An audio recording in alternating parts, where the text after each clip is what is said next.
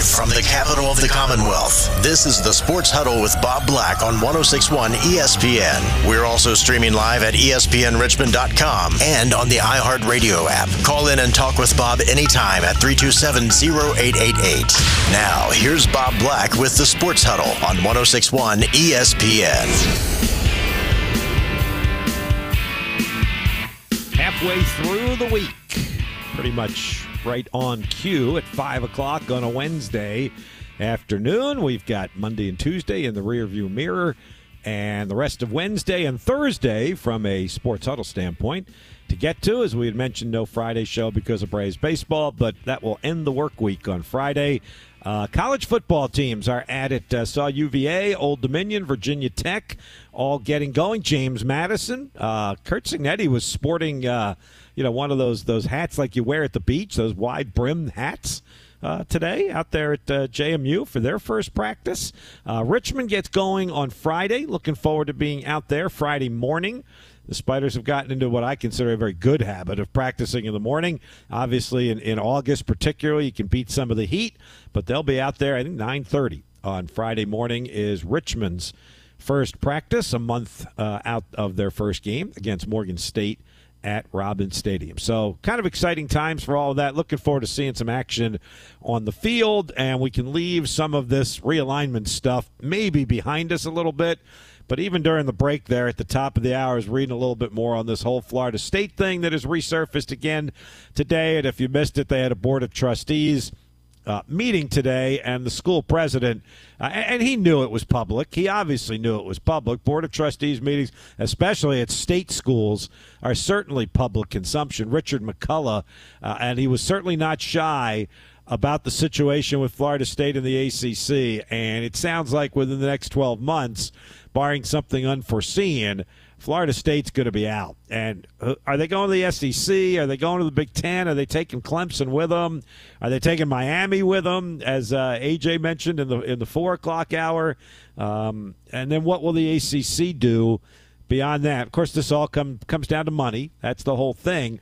But even the trustees were all in favor of this. They're like, yeah, hey, it's not a matter of if, it's when that we're going to leave. And I was reading one of the stories today that went so far as to take a look. Florida State and any other ACC school, for that matter, has until August 15th to inform the conference if they are intending to leave by July 1, 2024. So they got 12 or 13 days if they want to do it now and they have a place to go.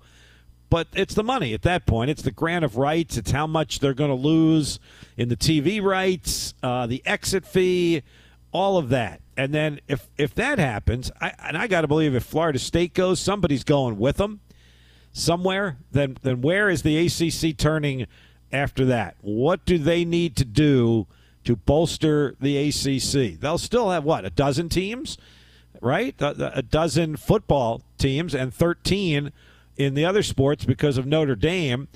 Do they want to expand and increase again? And who do they look to do that if that's the case? So around and round we go on the college carousel. Around and round we go on the phone line as well, 804-327-0888. Good evening, Reggie. Thanks for calling.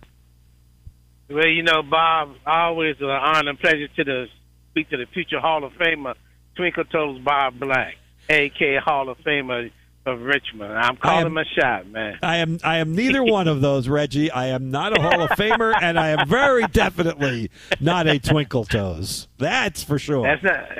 That's when I heard at the brewery with the pig and the bourbon. That he was out there licking your heels and going from bourbon to bourbon and pigs. Doing a great job. Facts.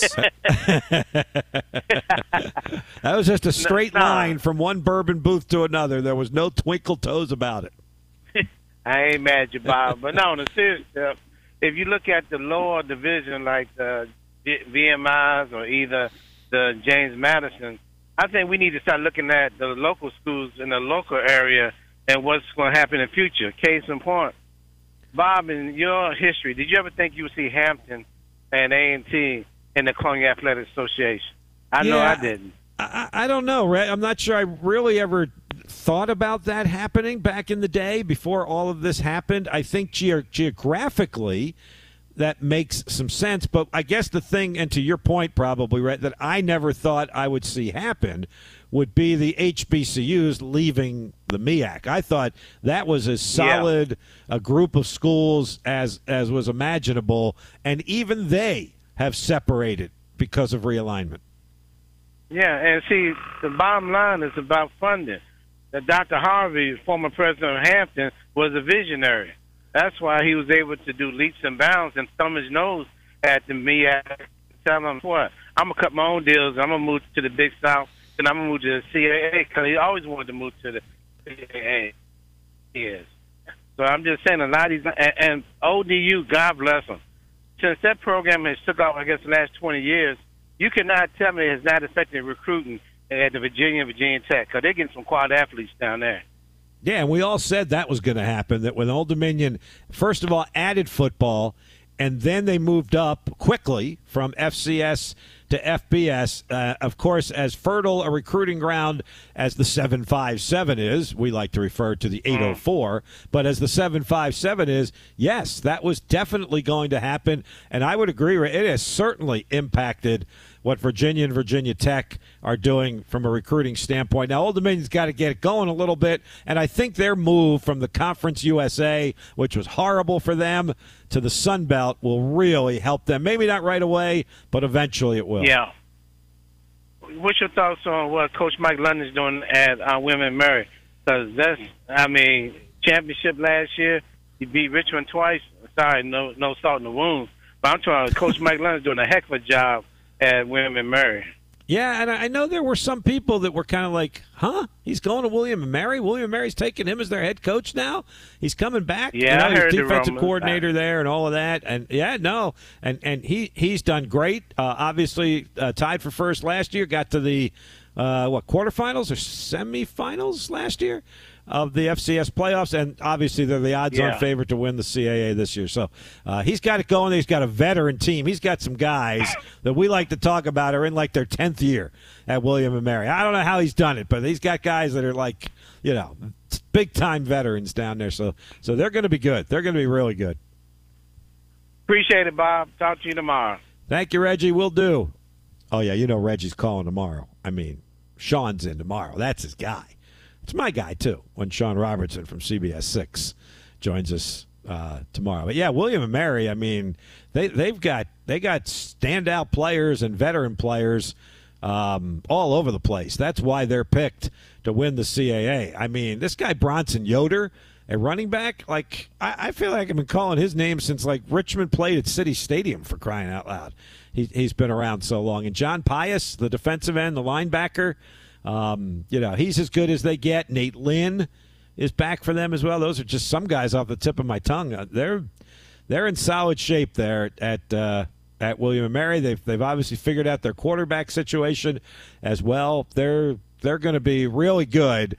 And we have looked at this a couple of times already this year, and we'll do so again. But you look at their schedule for William & Mary, and there's a couple of dates that you would, immediately circle on their calendar, and one of them is that game at UVA. They can win that game at UVA. Virginia picked last in the ACC versus William & Mary picked first in the CAA. So think about that one a little bit. They get traditional rivalry games with Hampton and Richmond. At the end of the year, they got to go to Hampton just down the road. That's a great road game to have, obviously. And then they get Richmond at home this year over there at Zabel Stadium at the end of the regular season on November 18th. So I'm scanning through their schedule. They open at Campbell, which could be a sneaky good game. I don't know what to make out of Campbell yet. They're a newcomer to the CAA. That's going to be their first game in the CAA. It's their first game of the season. The conference certainly didn't do them any favors, those Campbell Camels, did they? That they're playing the first game of the year, their first game in a new conference, and they're playing the preseason favorite. What did they do wrong But I guess they'll meet that challenge head on. But they got all those D1 FBS transfers at Campbell. I think it's 25, 27 of them, something like that. And it's a Thursday night game under the lights at Bowie's Creek, North Carolina. It's not like quite being under the lights at Death Valley or anything like that. But I think it'll be an exciting time down there at Campbell for that opener against William & Mary. So we'll have some fun moving forward with that. All right, let's have some fun in the 5 o'clock hour of the Sports Huddle, shall we? These are this afternoon's top sports stories. I'm sure he'll be fascinated by all the stories you have to tell. This is today's Drive Home Headlines. Drive Home Headlines brought to you by James River Air. If you're not confident in your heating and cooling provider, switch to James River Air. You can save up to 30%. Online, check out all the details at jamesriverair.com. We're going to get all the details on a Washington Nationals walk-off victory today at Nats Park over the Milwaukee Brewers as the Brewers botched a ground ball in the bottom of the ninth, allowing a couple runs to score, and the Nats came away with a 3-2 win this afternoon. They're playing the role of spoiler in the National League. They did it today. Jesse Dougherty covers the Nats for the Washington Post. He's going to be on the line with us coming up right after the break, and then we'll be wide open in the final half hour of our program today so we can talk about whatever might be on your mind. Major League Baseball this afternoon, the Braves get an easy win over the Angels. Shohei had a couple of hits, but that was about it for the Angels. Braves won that one 12-5. Acuna had a big day. Riley homered. Olsen hit another home run. He's having a phenomenal year. And the Braves run away from the Angels 12-5. Tigers beat the Pirates 6-3. And the Astros over the Guardians 3-2. Red Sox lead the Mariners 2-0 middle of the fourth. Padres up 4-1 on the Rockies middle of the seventh. Let's talk some Nats baseball after the break with Jesse Dougherty from the Washington Post. Joins us next on 106.1 ESPN. Us in mind. Follow the Atlanta Braves as they battle for a sixth straight division crown here on 106.1 ESPN Richmond. Let's call left side. They're going to come home. Oh, no! Gets away. Here comes Vargas. Yeah! The Nats win it. The scrappy Nats have done it again.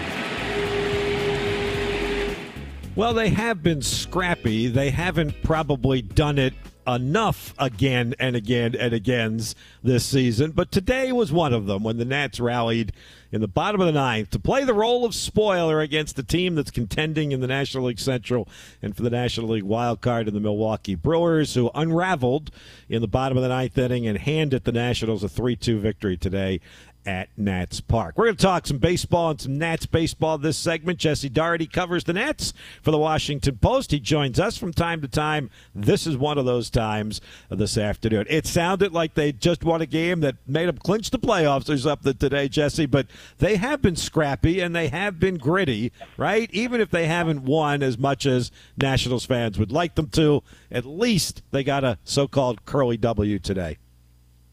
Yeah, I think they've been solid at times. I think my only thought there is sometimes those are words usually used to replace talent. So when teams are maybe not as invested in or not as well built, we kind of resort to saying that they can scrap by, and more often than not in the major leagues that means you're kind of on the wrong end of the result. But today, they hung around, they put together a little rally in the ninth, put the ball in play, which against a guy who throws stuff with a ton of movement and has been really good this year. I mean that's no small thing, especially for some younger hitters. So, yeah, I mean, I think it was certainly a fun win for those down there. I didn't catch it myself, but the interesting series win, especially against a contending team, as you noted. Absolutely. Busy time off the field. No blockbuster trades. They did make a few moves, and as you pointed out on Twitter, at Dougherty_Jesse, by the way, if you'd like to follow him, this is the time of year in recent history that the Nationals do start getting busy, isn't it, Jesse? And they start putting some guys out there with the major league club that they want to start taking a look at. Yeah, it was a quieter deadline compared to the last 2 years, so they only ended up making one deal, but aside from that, they're sort of shuffling the roster a bit at the major league level. In the last hour or so, they released Corey Dickerson, who's a veteran left fielder, and they also optioned Luis Garcia, who is sort of supposed to be part of the next core that contends and has really struggled both offensively and defensively. So we'll see about 3 to 4 new faces in the roster, and I think what happens down the stretch here, especially with the small roster expansion in September, is start to kind of get more guys from the minors up. You start to sort of get more new faces, whether they're waiver claims or guys you got in trades or maybe others who have just come through the system over the years. And so this year that group is Jake Alou at third base. It's going to be infielder Jeter Downs. It's going to be outfielder Blake Rutherford, who's a former first-round pick, who the Nationals signed to a minor league deal before this season, and he's really excelled in AAA. And then the pitcher that they claimed yesterday from the Miami Marlins is Robert Garcia, a left-handed pitcher who's also has really good AAA numbers. So, they're banking on some guys who've shown some pretty good, performance in the upper level of the minors to continue that in the majors. We obviously know how big of a leap that is, so that's never a given, but can't hurt to give some auditions out, especially in the last 2 months of what's shaping up to be another down year overall results-wise. Hey, Jesse, I kind of pride myself on following a lot of this stuff in Major League Baseball, whether it's the Nationals or any other team, but I kind of missed this one back in spring training, I guess it was. I want to mention a couple of the younger guy names that you talked about, but Jeter Downs, I remember him being with the Red Sox, right, because of the Jeter connection and Derek Jeter. How did the Nats wind up with him? He was a waiver claim. So when he got DFA'd by the Red Sox in a roster shuffle, obviously a top prospect, he came over. He ended up with them in the Mookie Betts trade, which is, I think, part of why he was a big name, too, because he's part of this blockbuster deal that everyone was talking about nationally. And then he's in a crunch over the winter. They DFA him. Because the Nationals had the worst record in baseball last year, they had the first waiver spot. So you sort of, by losing a lot, you earn yourself the first hack at any available player on the waiver wire. Over and over and over. You don't sort of snake back to the end, maybe like in a fantasy football league. You have to just stay in that top waiver spot.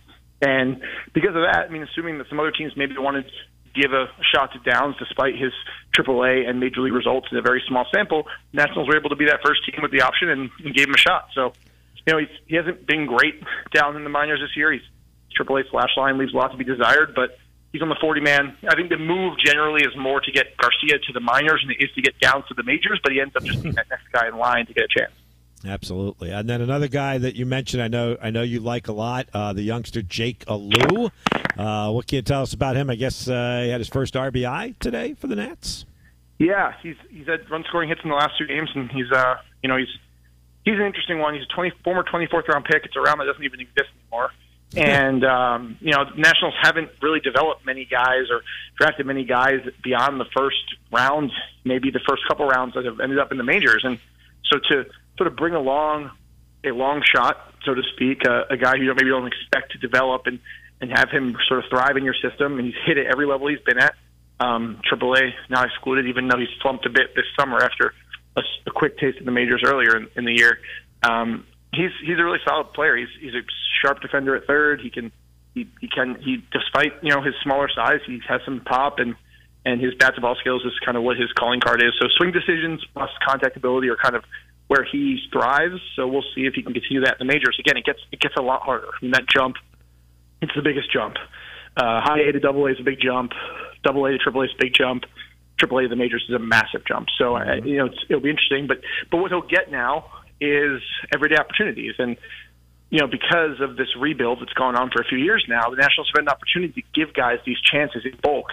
And in the case of Joey Meneses, in the case of Lane Thomas, in the case of Kyle Finnegan, it's worked out that they've found some everyday players. Now, for those 3 guys, there's a dozen or more or so others who have not worked out. So it's not like everyone just hits because they get a chance.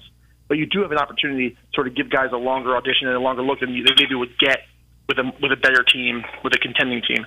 So that is sort of one small virtue of the rebuilding process. Mm-hmm. Jesse, obviously the guys that we've just been talking about that they're shuffling in now, they'll get a smaller sample size, couple of months, but they'll still get a smaller sample size than some of these guys that you alluded to that have been there all year and kind of cutting their teeth. How do the Nats feel that those guys have performed and kind of gotten their feet wet at the major league level?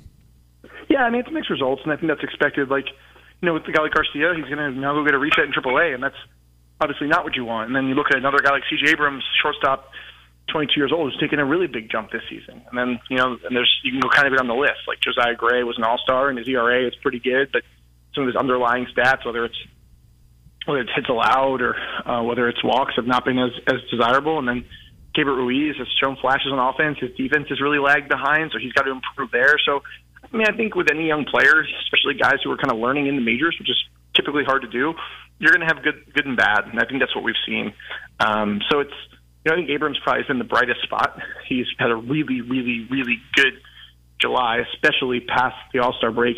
Ever since he moved to the leadoff spot, he's been playing with his hair on fire, and it's been really fun to watch. So he's probably the one that stands out. And then there's, again, like on the other side of that is Garcia, who, you really did not want to see go down to AAA this year if you're the Nationals, but they felt like given the recent results and where he's at, they needed to do that. Jesse Dougherty from the Washington Post visiting with us, talking some baseball this afternoon on the Sports Huddle. So you mentioned that the trade deadline, the Nats were not, overly busy. No blockbuster headline deals. As you looked around Major League Baseball, what were your thoughts as 6 o'clock hit yesterday afternoon? We obviously did have some big names that got moved, but did anything particularly strike your fancy that you think will totally impact what we're going to see in September and October? Yeah, I thought it was a kind of a quieter deadline overall, especially the day of. I think the fact that Max Scherzer kind of domino fell before the deadline. I know Verlander's a huge move, but aside from those two big pitchers, obviously some teams, the Angels are really fascinating to me because they're going for it and trying to maximize this 2 more months of Shohei Ohtani, and the Mets are fascinating because their high spending experiment didn't work this year. But yeah, overall, it seems like with the expanded playoffs, teams are kind of almost caught between buying and selling. It's like you kind of can see a path to the playoffs and getting in the dance if you don't really make your roster and give away some prospects, or you're already sort of in the mix and you don't feel like you need to go crazy because the teams behind you aren't really improving that much. So it didn't feel like the kind of deadline like last year with the Padres, who went all in by getting Brandon Drury and Juan Soto and Josh Hader in one big sort of swoop, or some other teams. It kind of felt like a quieter, like even some of the major teams, like whether it's the Braves or some others, kind of almost stood pat and just kind of said, we're going to go with what we have already and see where it takes us. So that made for sort of not quite the frenzy we usually see. Like fewer relievers changed teams than I would have thought. The White Sox didn't trade some of their main pieces in the way I would have thought. So it was compelling in its own way because it always is when contenders are adding new pieces and some teams are choosing to buy or sell, but it didn't have that same punch, I think, as usual deadlines.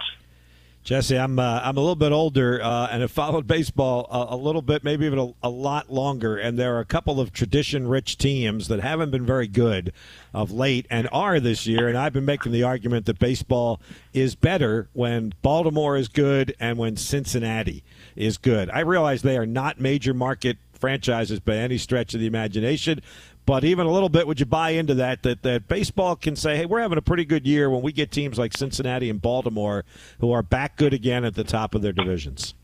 For sure. And, and frankly, like those are the teams that, like, I think as a fan, and you're mentioning that, like, they're sort of like more of maybe the legacy teams that have been around for a long time.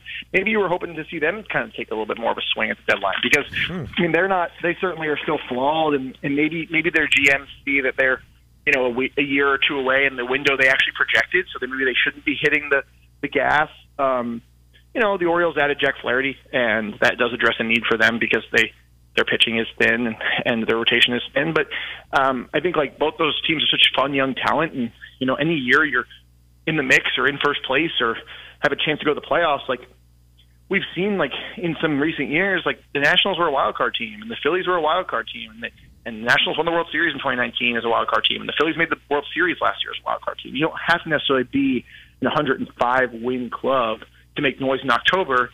So I kind of felt like I wished some of those legacy teams that aren't as big spenders maybe took some bigger swings in the rental market. And I think maybe, for the Orioles in particular, their sort of like patience or not giving up those top prospects, could look good years from now. But you also may look back and say, look, that was maybe a weaker year where not a lot of teams retooled a bunch at the deadline, and we kind of missed our shot to take a big swing and push our chips into the middle of the pot. So I was maybe a little disappointed by that, but I guess I understand it from a long-term view perspective. But I'm glad you brought those two teams up because they're pretty fascinating. But I don't know if they got better to the point yesterday to like actually feel like they're real legitimate contenders this season. They're in it for now, that's for sure. But yeah, I would agree with you. They didn't make the major moves that maybe they could have in this situation. But fascinating to watch both of them as we move along. Hey, I'll finish up with you. Obviously, for the Nationals, it's all about them. They want to develop these players. They want to get them better. They want to be able to win and compete in 24 and 25. Is there anything to this? Let's play the role of the spoiler deal. I think you hear that a lot more maybe in like college basketball or something like that, college football. Yeah. But in baseball, is there anything? Because they're going to play, these teams like today, they spoiled a day for the Milwaukee, although the Brewers had a lot to do with spoiling that day themselves. Yeah, I mean, I think more than anything, it's like these are a bunch of young guys who want to prove themselves. When you fill your clubhouse with young players who don't have guaranteed spots next season or don't have guaranteed contracts beyond their team control years, you're going to get guys motivated to win. So maybe more than like specifically being spoilers to the direct team across me, like we're going to try and spoil the Mets or the Braves or the Phillies, whatever it may be. I think it's mostly just like the motivated clubhouse because those guys are not like ordained or they're not sort of like comfortable in what they have yet. I mean, if you went down the list, there's very few guys in there that have, obviously they all have pretty good financial assurance at the moment, even if they're on the major league minimum, but they don't have that assurance maybe a veteran does. They don't have the major contract yet. So I think you'll see that more than anything, where they'll hang around in games like today because they want to sort of prove themselves and make sure they have a spot next spring training where the team's saying, you're going to have a spot until you lose it instead of you to go earn it again. That's a major difference come February. So I think that's mostly what they're playing for.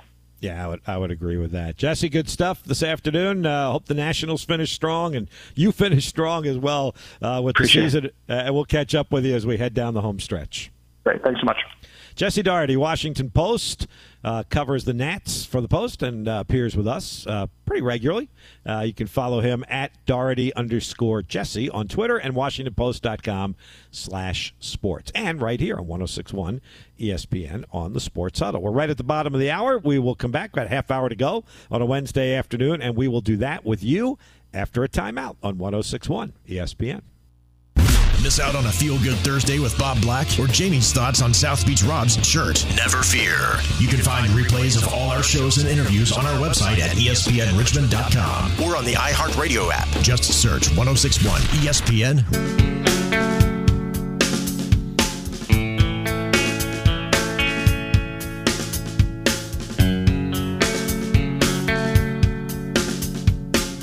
Enjoy talking baseball with Jesse Dougherty, covering the Nationals and Major League Baseball. I think I'd rather have Chelsea Jane's job right now than Jesse Dougherty's because she covers all of Major League Baseball, so she can go see some really good games if she'd like, whereas Jesse's pretty much stuck with the Nats. I'm sounding like Matt a little bit here. Like it's got to be hard. Says the Phillies fan.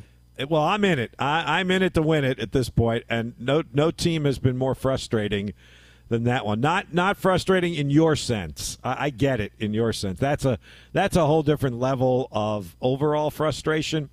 The Phillies' frustration. Gee, I'm glad you brought that up, AJ. Why not? I could talk about that on end for sure. But I have never seen, here's my hope.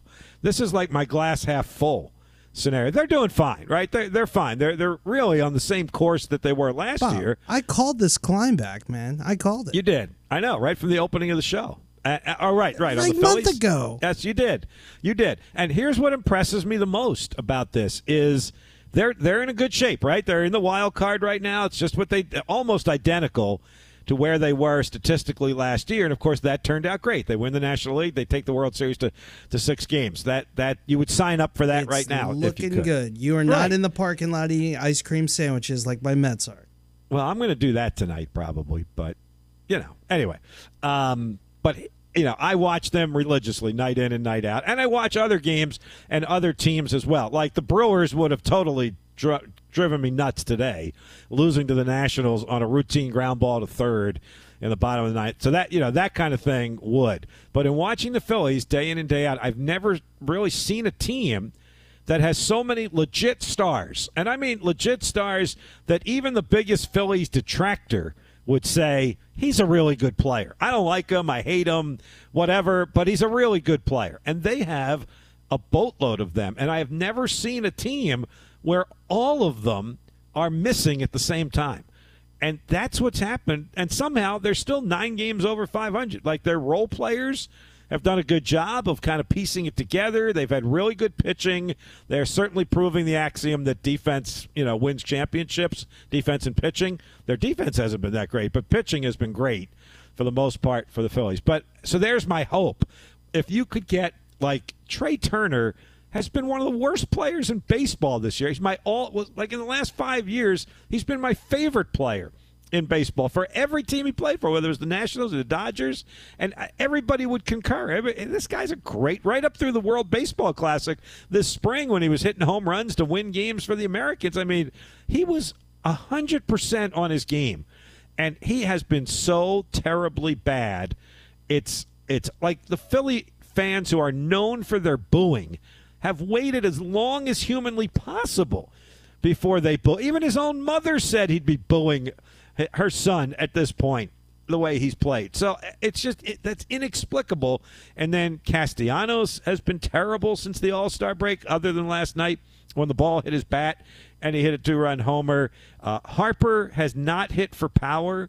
Realmuto has been very up and down and very sluggish with the. So all these guys are having bad years, basically, and yet they're still where they need to be. So my hope, AJ, at some point they have all got to be good at the same time. It's just right. It's just the law of averages. It's just the baseball guys. At some point, they've all got to play to their potential, and I can only hope that that's in October for these guys. I got a flip side to that coin, Bob. Check this for a hot take.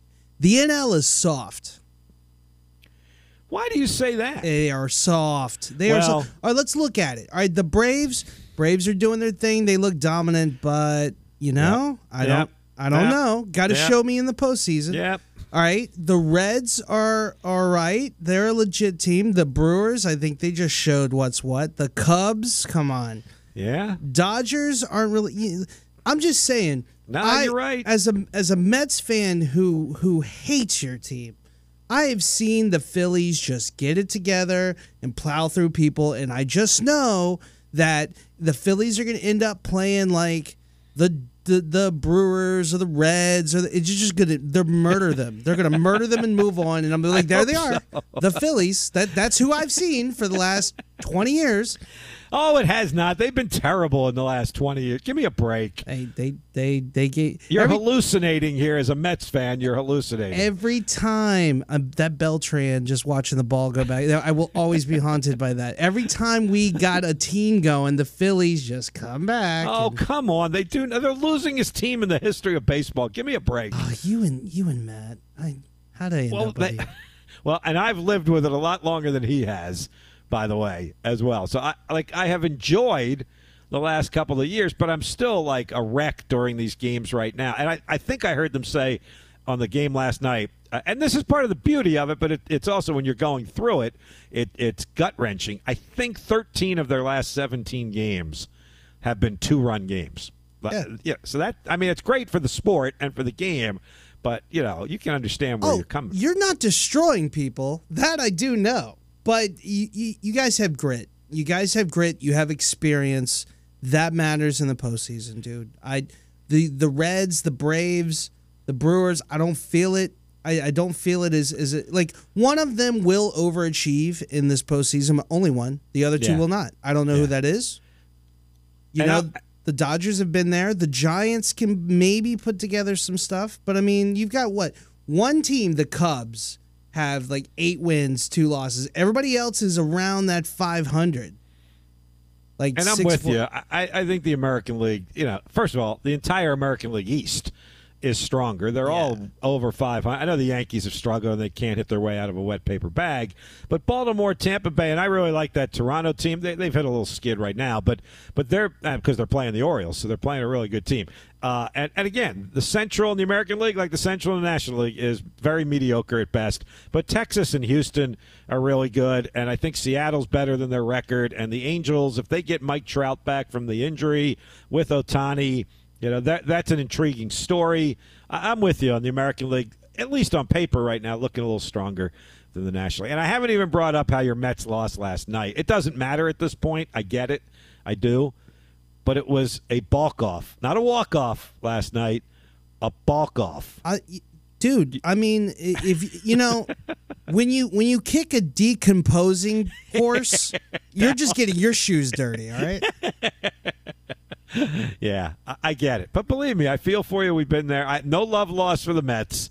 Don't get me wrong, but I do get it. So they balked home the winning run Well, how bad a 24 hours is that for them? They trade Justin Verlander to the Astros. A fellow Astro pitcher throws a no-hitter, and the Mets lose on a balk to the worst team in baseball, to the Kansas City Royals.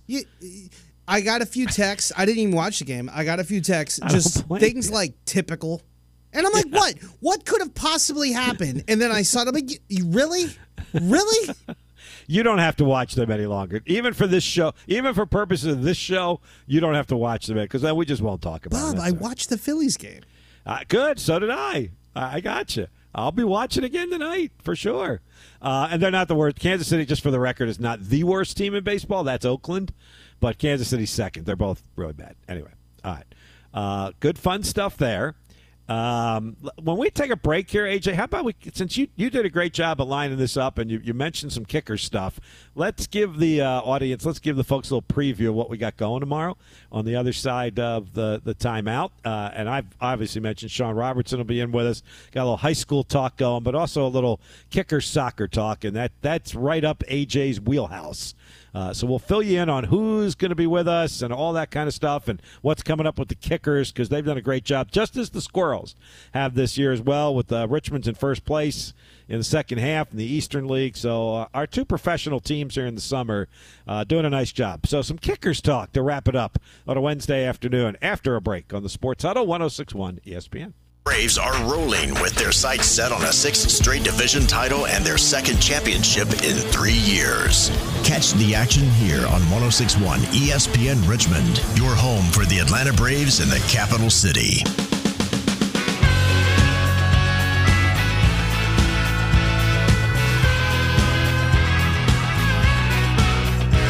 Capital City has been home to some really good professional sports action this summer. The Flying Squirrels, we have detailed that and what they've done. They really picked it up since the end of the first half and into the second half, and they're in first place in their division in the Eastern League. And then the Richmond Kickers having another good year, and they've got a couple of big home games coming up.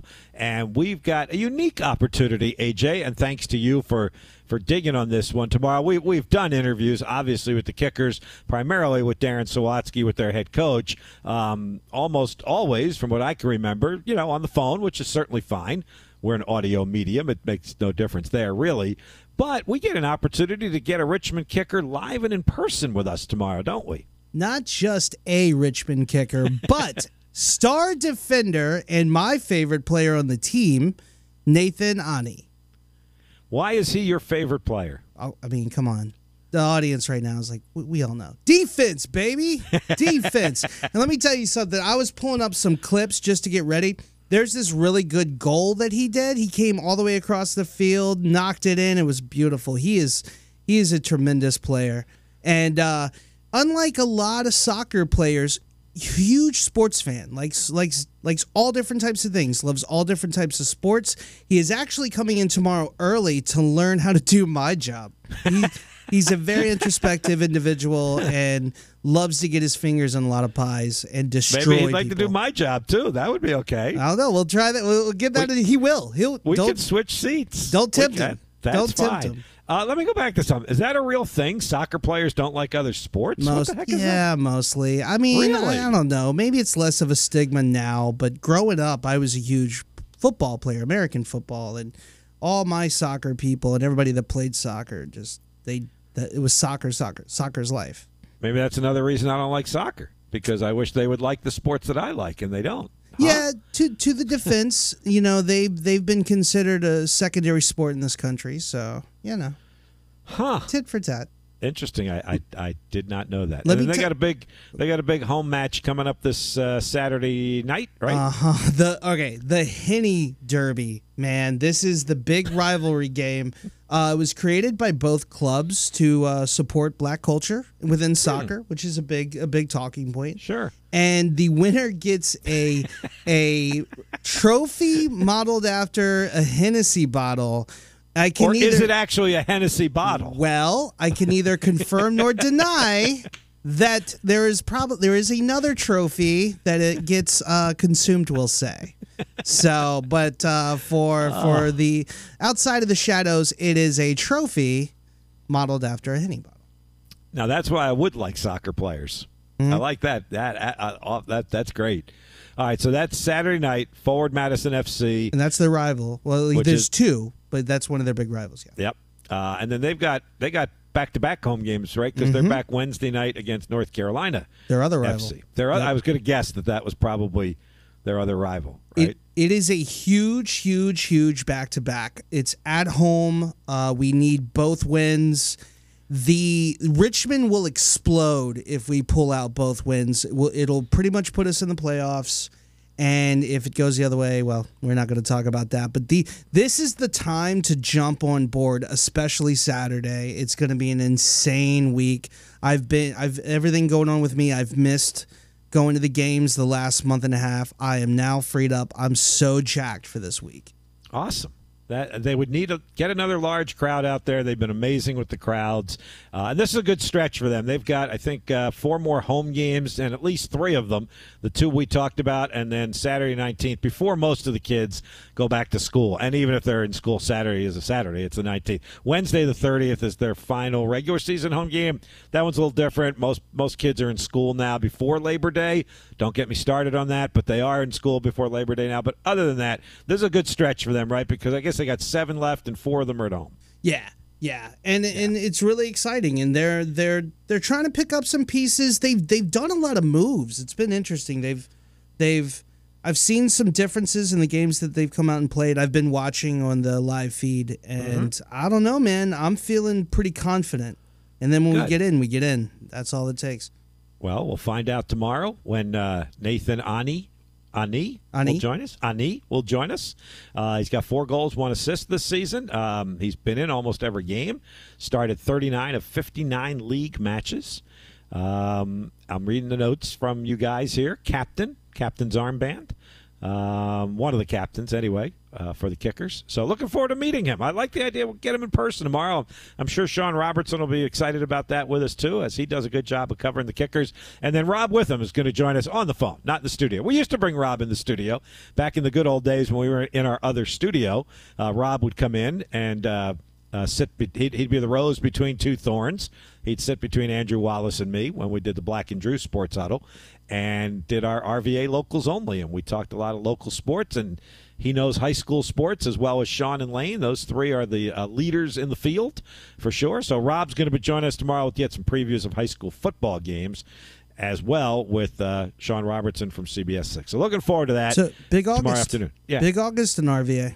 It is. Between high school football getting going, the Kickers, the Squirrels will be making their push to the postseason. I still can't use the fact they play through most of September now. When I was doing minor league baseball eons ago, it was done on September 1. You would have the playoffs for about 10 days after that, but for all intents and purposes, you were done.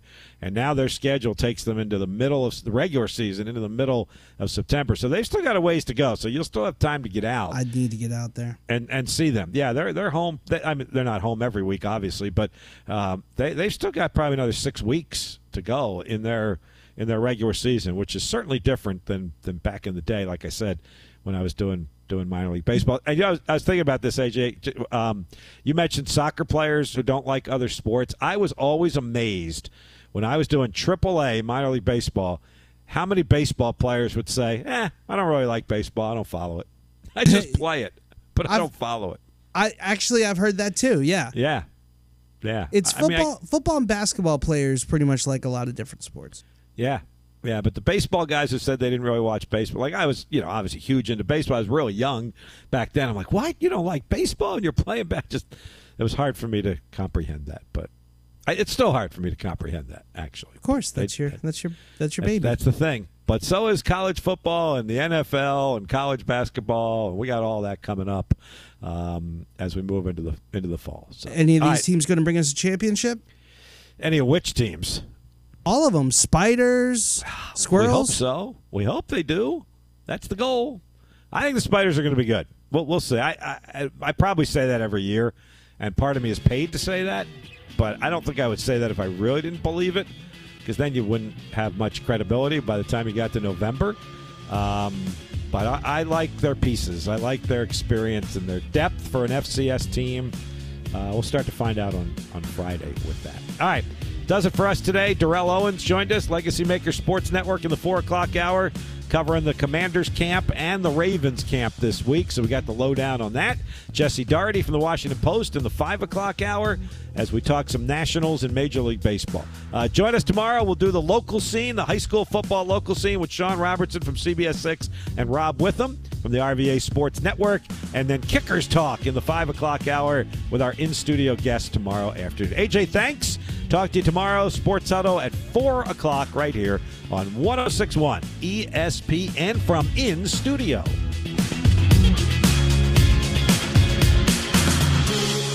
It's hot outside now, but football